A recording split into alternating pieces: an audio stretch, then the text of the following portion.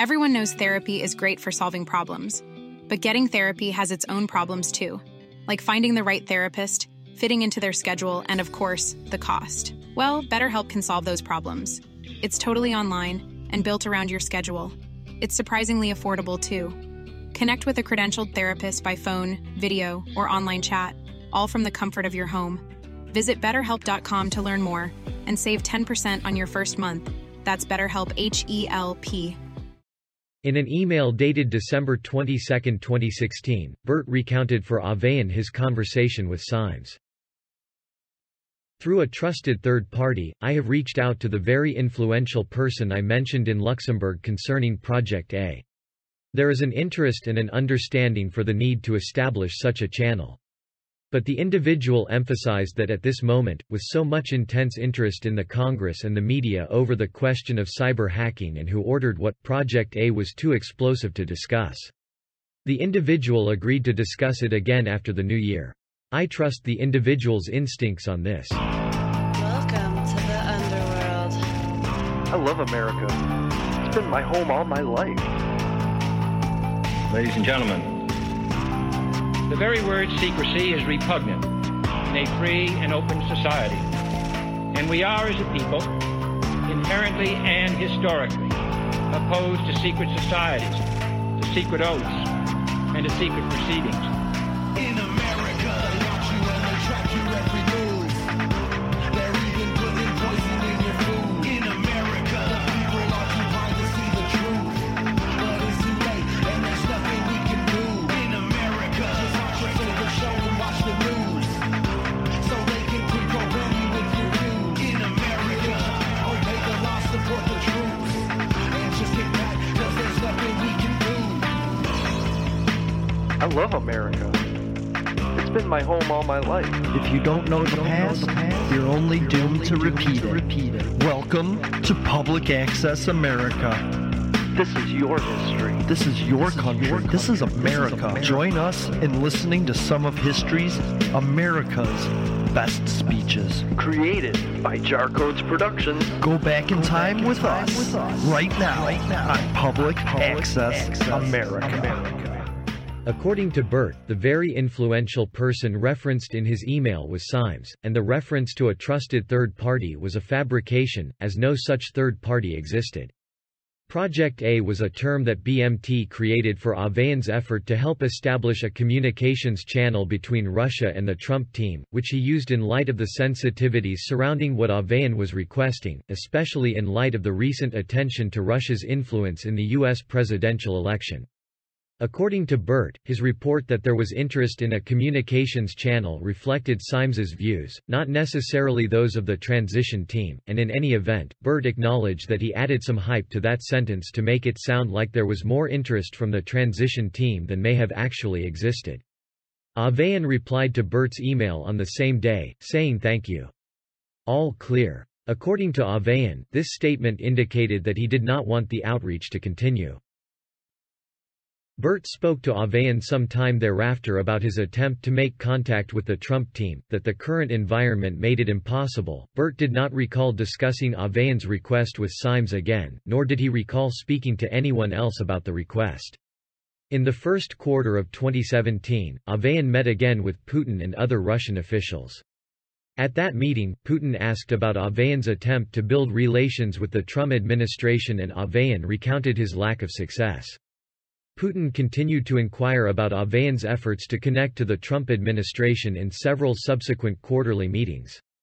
Avayan also told Putin's chief of staff that he had been subpoenaed by the FBI. As part of that conversation, he reported that he had been asked by the FBI about whether he had worked to create a back channel between the Russian government and the Trump administration. According to Avayan, the official showed no emotion in response to this report and did not appear to care. Carter Page contact with Deputy Prime Minister Arkady Dvorkovich. In December 2016, more than 2 months after he was removed from the Trump campaign, former campaign foreign policy advisor Carter Page visited Moscow in an attempt to pursue business opportunities. According to Konstantin Kilimnik, Paul Manafort's associate, Page also gave some individuals in Russia the impression that he had maintained his connections to President-elect Trump. In a December 8, 2016 email intended for Manafort, Kilimnik wrote, "Carter Page is in Moscow today, sending messages he is authorized to talk to Russia on behalf of DT on a range of issues of mutual interest, including Ukraine." On December 9, 2016, Page went to dinner with NES employees Shlomo Weber and Andrei Krichkovich. Weber had contacted Vorkovich to let him know that Page was in town and to invite him to stop by the dinner if he wished to do so, and Vorkovich came to the restaurant for a few minutes to meet with Page. Vorkovich congratulated Page on Trump's election and expressed interest in starting a dialogue between the United States and Russia. Vorkovich asked Page if he could facilitate connecting Vorkovich with individuals involved in the transition to be in a discussion of future cooperation. Contacts with and through Michael T. Flynn. Incoming National Security Advisor Michael Flynn was the transition team's primary conduit for communications with the Russian ambassador and dealt with Russia on two sensitive matters during the transition period, a United Nations Security Council vote and the Russian government's reaction to the United States' imposition of sanctions for Russian interference in the 2016 election. Despite Kushner's conclusion that Kislak did not wield influence inside the Russian government, the transition team turned to Flynn's relationship with Kislak on both issues. As to the sanctions, Flynn spoke by phone to KT McFarland, his incoming deputy, to prepare for his call to Kislak. McFarland was with the president-elect and other senior members of the transition team at Mar-a-Lago at the time. Although transition officials at Mar-a-Lago had some concern about possible Russian reactions to the sanctions, the investigation did not identify evidence that the president-elect asked Flynn to make any request to Kislak. Flynn asked Kislak not to escalate the situation in response to U.S. sanctions imposed on December 29, 2016, and Kislak later reported to Flynn that Russia acceded to that request. United Nations vote on Israeli settlements. On December 21, 2016, Egypt submitted a resolution to the United Nations Security Council calling on Israel to cease settlement activities in Palestinian territory. The Security Council, which includes Russia, was scheduled to vote on the resolution the following day. There was speculation in the media that the Obama administration would not oppose the resolution. According to Flynn, the transition team regarded the vote as a significant issue and wanted to support Israel by opposing the resolution. On December 22, 2016, multiple members of the transition team, as well as President-elect Trump, communicated with foreign government officials to determine their views on the resolution and to rally support to delay the vote or defeat the resolution. Kushner led the effort for the transition team. Flynn was responsible for the Russian government. Minutes after an early morning phone call with Kushner on December 22, Flynn called Kislak. According to Flynn, he informed Kislak about the vote and the transition team's opposition to the resolution, and requested that Russia vote against or delay the resolution. Later that day, President-elect Trump spoke with Egyptian President Abdel Fattah al-Sisi about the vote. Ultimately, Egypt postponed the vote. On December 23, 2016, Malaysia, New Zealand, Senegal, and Venezuela resubmitted the resolution. Throughout the day, members of the transition team continued to talk with foreign leaders about the resolution, with Flynn continuing to lead the outreach with the Russian government through Kislak. When Flynn again spoke with Kislak, Kislak informed Flynn that if the resolution came to a vote, Russia would not vote against it. The resolution later passed 14-0, with the United States abstaining. U.S. sanctions against Russia. Flynn was also the transition team member who spoke with the Russian government when the Obama administration imposed sanctions and other measures against Russia in response to Russia's interference in the 2016 presidential election. On December 28, 2016, then-President Obama signed Executive Order 13757, which took effect at 12:01 a.m. the following day and imposed sanctions on 9 Russian individuals and entities. On December 29, 2016, the Obama administration also expelled 35 Russian government officials and closed 2 Russian government-owned compounds in the United States. During the rollout of the sanctions, President-elect Trump and multiple transition team senior officials, including McFarland, Steve Bannon, and Reince Priebus, were staying at the Mar-a-Lago Club in Palm Beach, Florida. Flynn was on vacation in the Dominican Republic, but was in daily contact with McFarland. The transition team and President-elect Trump were concerned that these sanctions would harm the United States' relationship with Russia.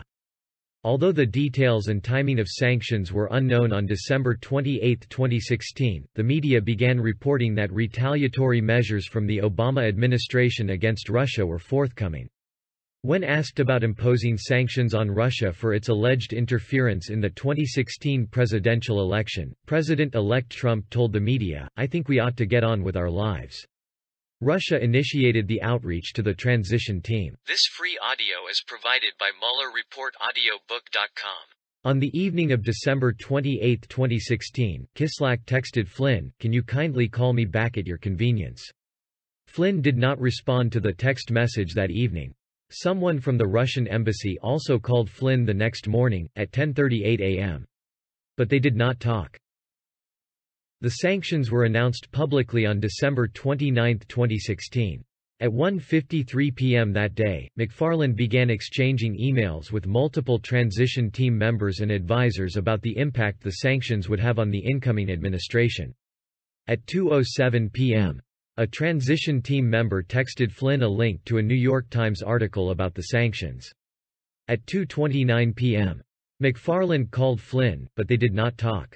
Shortly thereafter, McFarland and Bannon discussed the sanctions. According to McFarland, Bannon remarked that the sanctions would hurt their ability to have good relations with Russia, and that Russian escalation would make things more difficult. McFarland believed she told Bannon that Flynn was scheduled to talk to Kislak later that night. McFarland also believed she may have discussed the sanctions with Priebus, and likewise told him that Flynn was scheduled to talk to Kislak that night.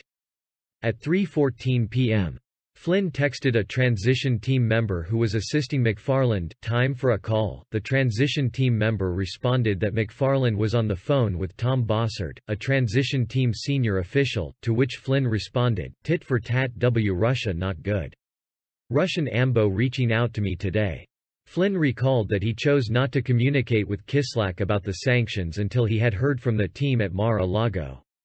He first spoke with Michael Ledeen, a transition team member who advised on foreign policy and national security matters, for 20 minutes. Flynn then spoke with McFarland for almost 20 minutes to discuss what, if anything, to communicate to Kislak about the sanctions. On that call, McFarland and Flynn discussed the sanctions, including their potential impact on the incoming Trump administration's foreign policy goals. McFarland and Flynn also discussed that transition team members in Mar-a-Lago did not want Russia to escalate the situation. They both understood that Flynn would relay a message to Kislak in hopes of making sure the situation would not get out of hand.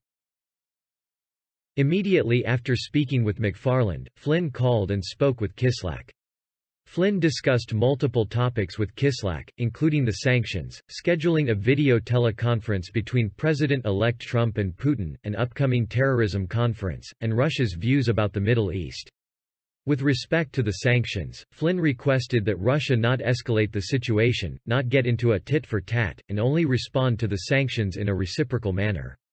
Multiple transition team members were aware that Flynn was speaking with Kislak that day.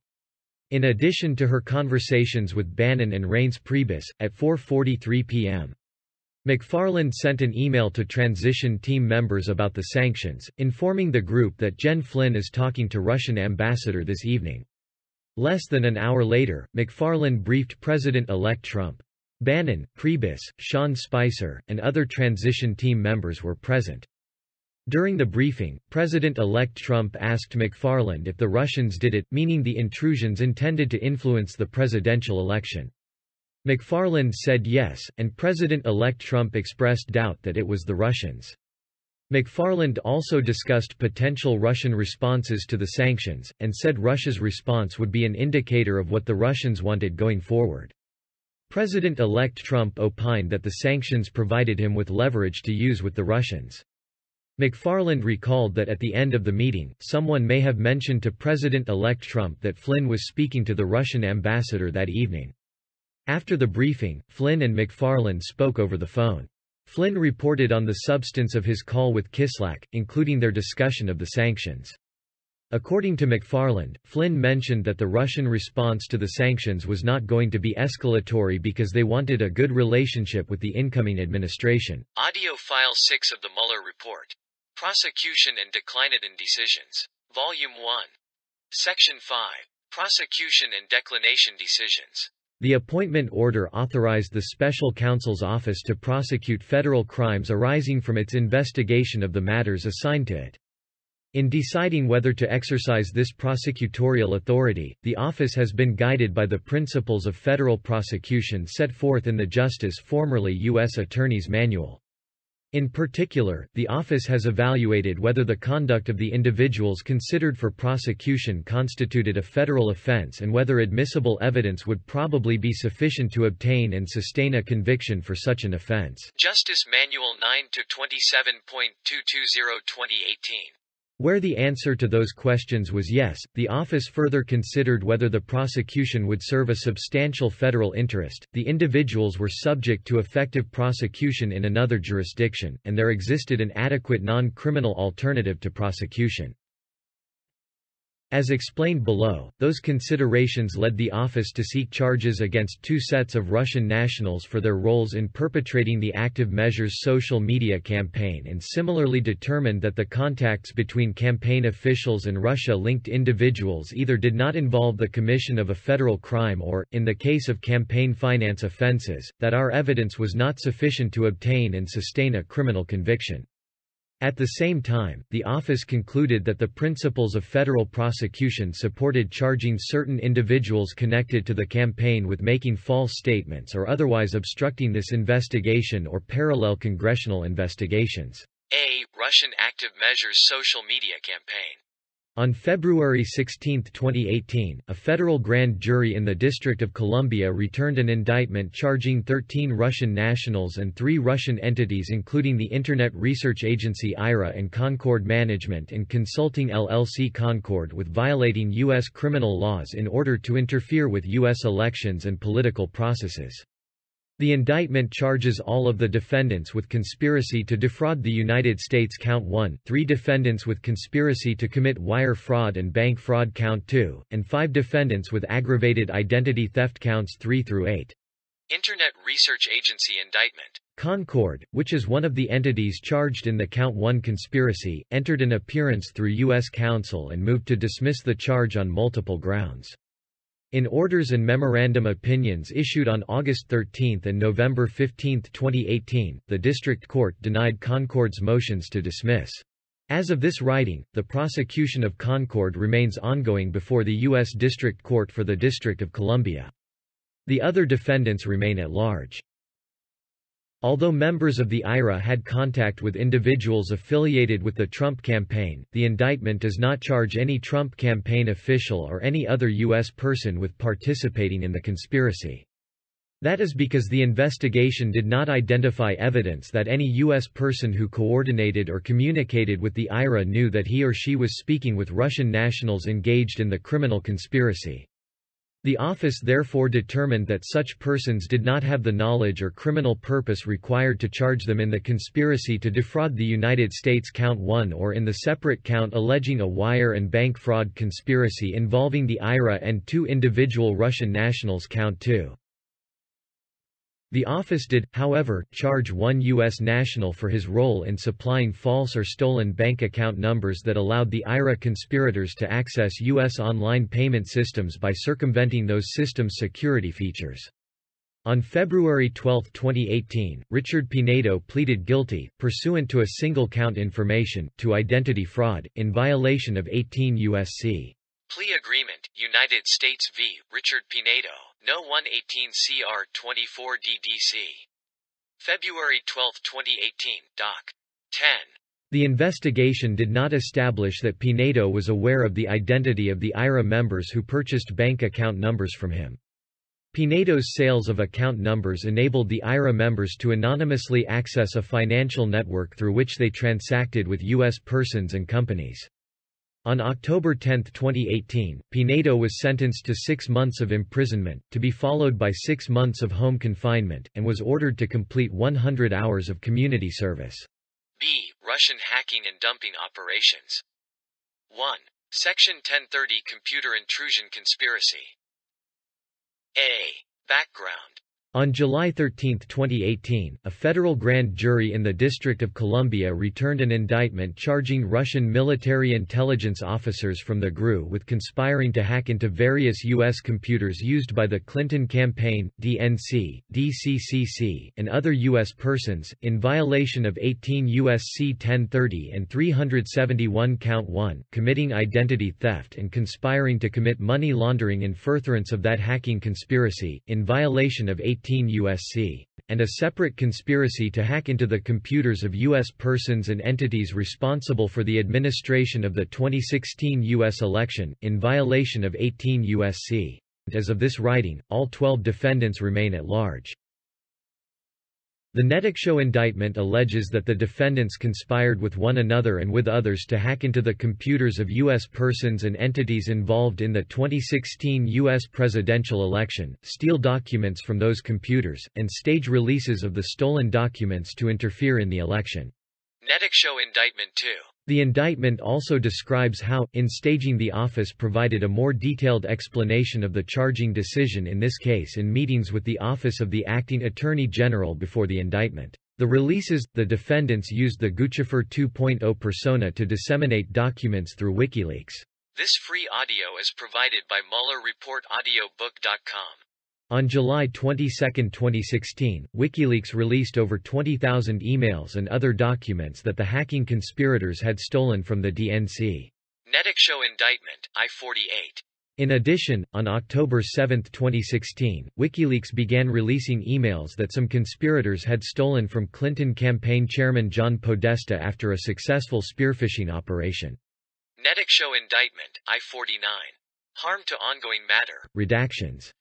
C. Russian government outreach and contacts. As explained in Section IV above, the office's investigation uncovered evidence of numerous links, i.e., contacts between Trump campaign officials and individuals having or claiming to have ties to the Russian government. The office evaluated the contacts under several sets of federal laws, including conspiracy laws and statutes governing foreign agents who operate in the United States.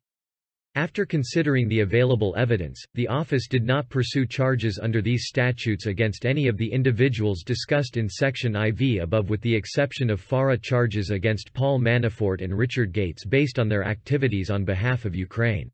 One of the interactions between the Trump campaign and Russian-affiliated individuals, the June 9, 2016 meeting between high-ranking campaign officials and Russians promising derogatory information on Hillary Clinton, implicates an additional body of law, campaign finance statutes. Schemes involving the solicitation or receipt of assistance from foreign sources raise difficult statutory and constitutional questions. As explained below, the office evaluated those questions in connection with the June 9 meeting. The office ultimately concluded that, even if the principal legal questions were resolved favorably to the government, a prosecution would encounter difficulties proving that campaign officials or individuals connected to the campaign willfully violated the law. Finally, although the evidence of contacts between campaign officials and Russia-affiliated individuals may not have been sufficient to establish or sustain criminal charges, several U.S. persons connected to the campaign made false statements about those contacts and took other steps to obstruct the office's investigation and those of Congress. This office has therefore charged some of those individuals with making false statements and obstructing justice. 1. Potential coordination, conspiracy and collusion.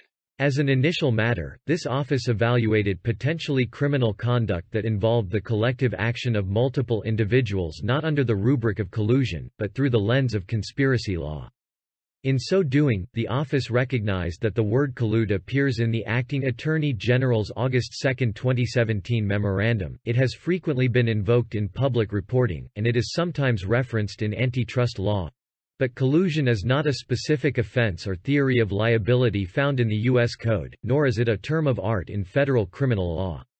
To the contrary, even as defined in legal dictionaries, collusion is largely synonymous with conspiracy, as that crime is set forth in the General Federal Conspiracy Statute, 18 U.S.C. 371.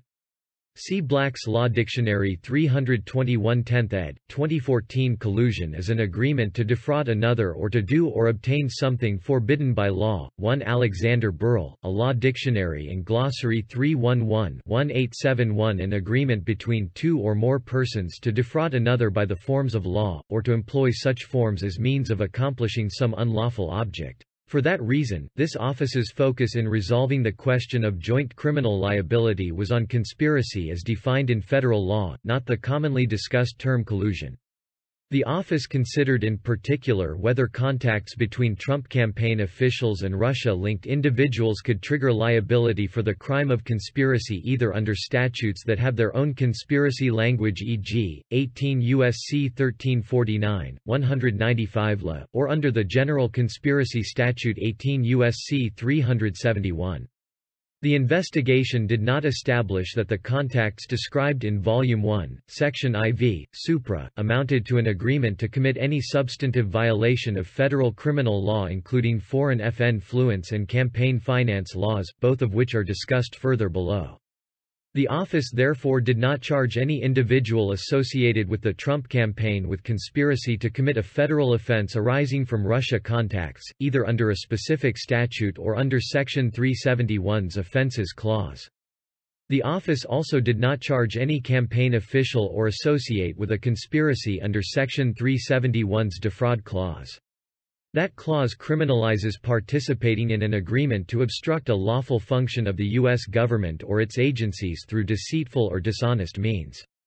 See Dennis v. United States, 384 U.S. 855, 861-1966, Hammerschmidt v. United States, 265 U.S. 182, 188-1924. See also United States v. Concord Management and Consulting LLC, 347 F. Sup. 3D 38, 46 DDC 2018. The investigation did not establish any agreement among campaign officials or between such officials and Russia-linked individuals to interfere with or obstruct a lawful function of a government agency during the campaign or transition period.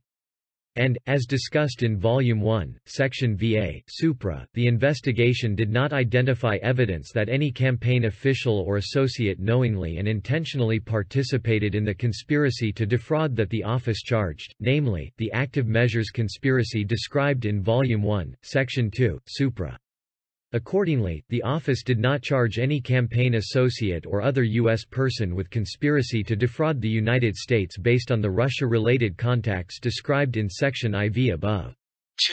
Potential coordination, Foreign Agent Statutes FARA and 18 U.S.C. 951. The office next assessed the potential liability of campaign-affiliated individuals under federal statutes regulating actions on behalf of, or work done for, a foreign government. A. Governing law. Under 18 U.S.C. 951, it is generally illegal to act in the United States as an agent of a foreign government without providing notice to the Attorney General. Although the defendant must act on behalf of a foreign government as opposed to other kinds of foreign entities, the acts need not involve espionage, rather, acts of any type suffice for liability. 2005. An agent of a foreign government is an individual who agrees to operate in the United States subject to the direction or control of a foreign government or official. 18 U.S.C. 951d. The crime defined by Section 951 is complete upon knowingly acting in the United States as an unregistered foreign government agent. 18 U.S.C. 95 LA. The statute does not require willfulness, and knowledge of the notification requirement is not an element of the offense. The Foreign Agents Registration Act FARA generally makes it illegal to act as an agent of a foreign principal by engaging in certain largely political activities in the United States without registering with the Attorney General. 22 U.S.C. 611-621. The triggering agency relationship must be with a foreign principal or a person any of whose activities are directly or indirectly supervised, directed, controlled, financed, or subsidized in whole or in major part by a foreign principal. 22 U.S.C. 61 LCL. That includes a foreign government or political party and various foreign individuals and entities. 22 U.S.C. 6116. A covered relationship exists if a person acts as an agent, representative, employee, or servant or in any other capacity at the order, request, or under the foreign principal's direction or control. 22 U.S.C. 61 LCL. It is sufficient if the person agrees, consents, assumes or purports to act as, or who is or holds himself out to be, whether or not pursuant to contractual relationship, an agent of a foreign principal. The triggering activity is that the agent directly or through any other person in the United States 1 engages in political activities for or in the interests of the foreign principal, which includes attempts to influence federal officials or the public, 2 acts as public relations counsel, publicity agent, information service employee or political consultant for or in the interests of such foreign principal, 3 solicits, collects, disburses, or dispenses contributions, loans, money, or other things of value for or in the interest of such foreign principal, or 4 represents the interests of such foreign principal before any federal agency or official. If we are serious about rebuilding the American middle class, my view of democratic socialism builds on the success of many other countries around the world who have done a far better job than we have in protecting the needs of their working families, their elderly citizens, their children, their sick, and their poor. This country has socialism for the rich and rugged individualism for the poor. It means building on what Franklin Delano Roosevelt said when he fought for guaranteed economic rights for all Americans. If we are serious about reinvigorating American democracy, we need to develop a political movement which once again is prepared to take on and defeat a ruling class whose greed is destroying our nation. Democratic socialism means that we must reform a political system which is corrupt, that we must create an economy that works for all, not just the very wealthy.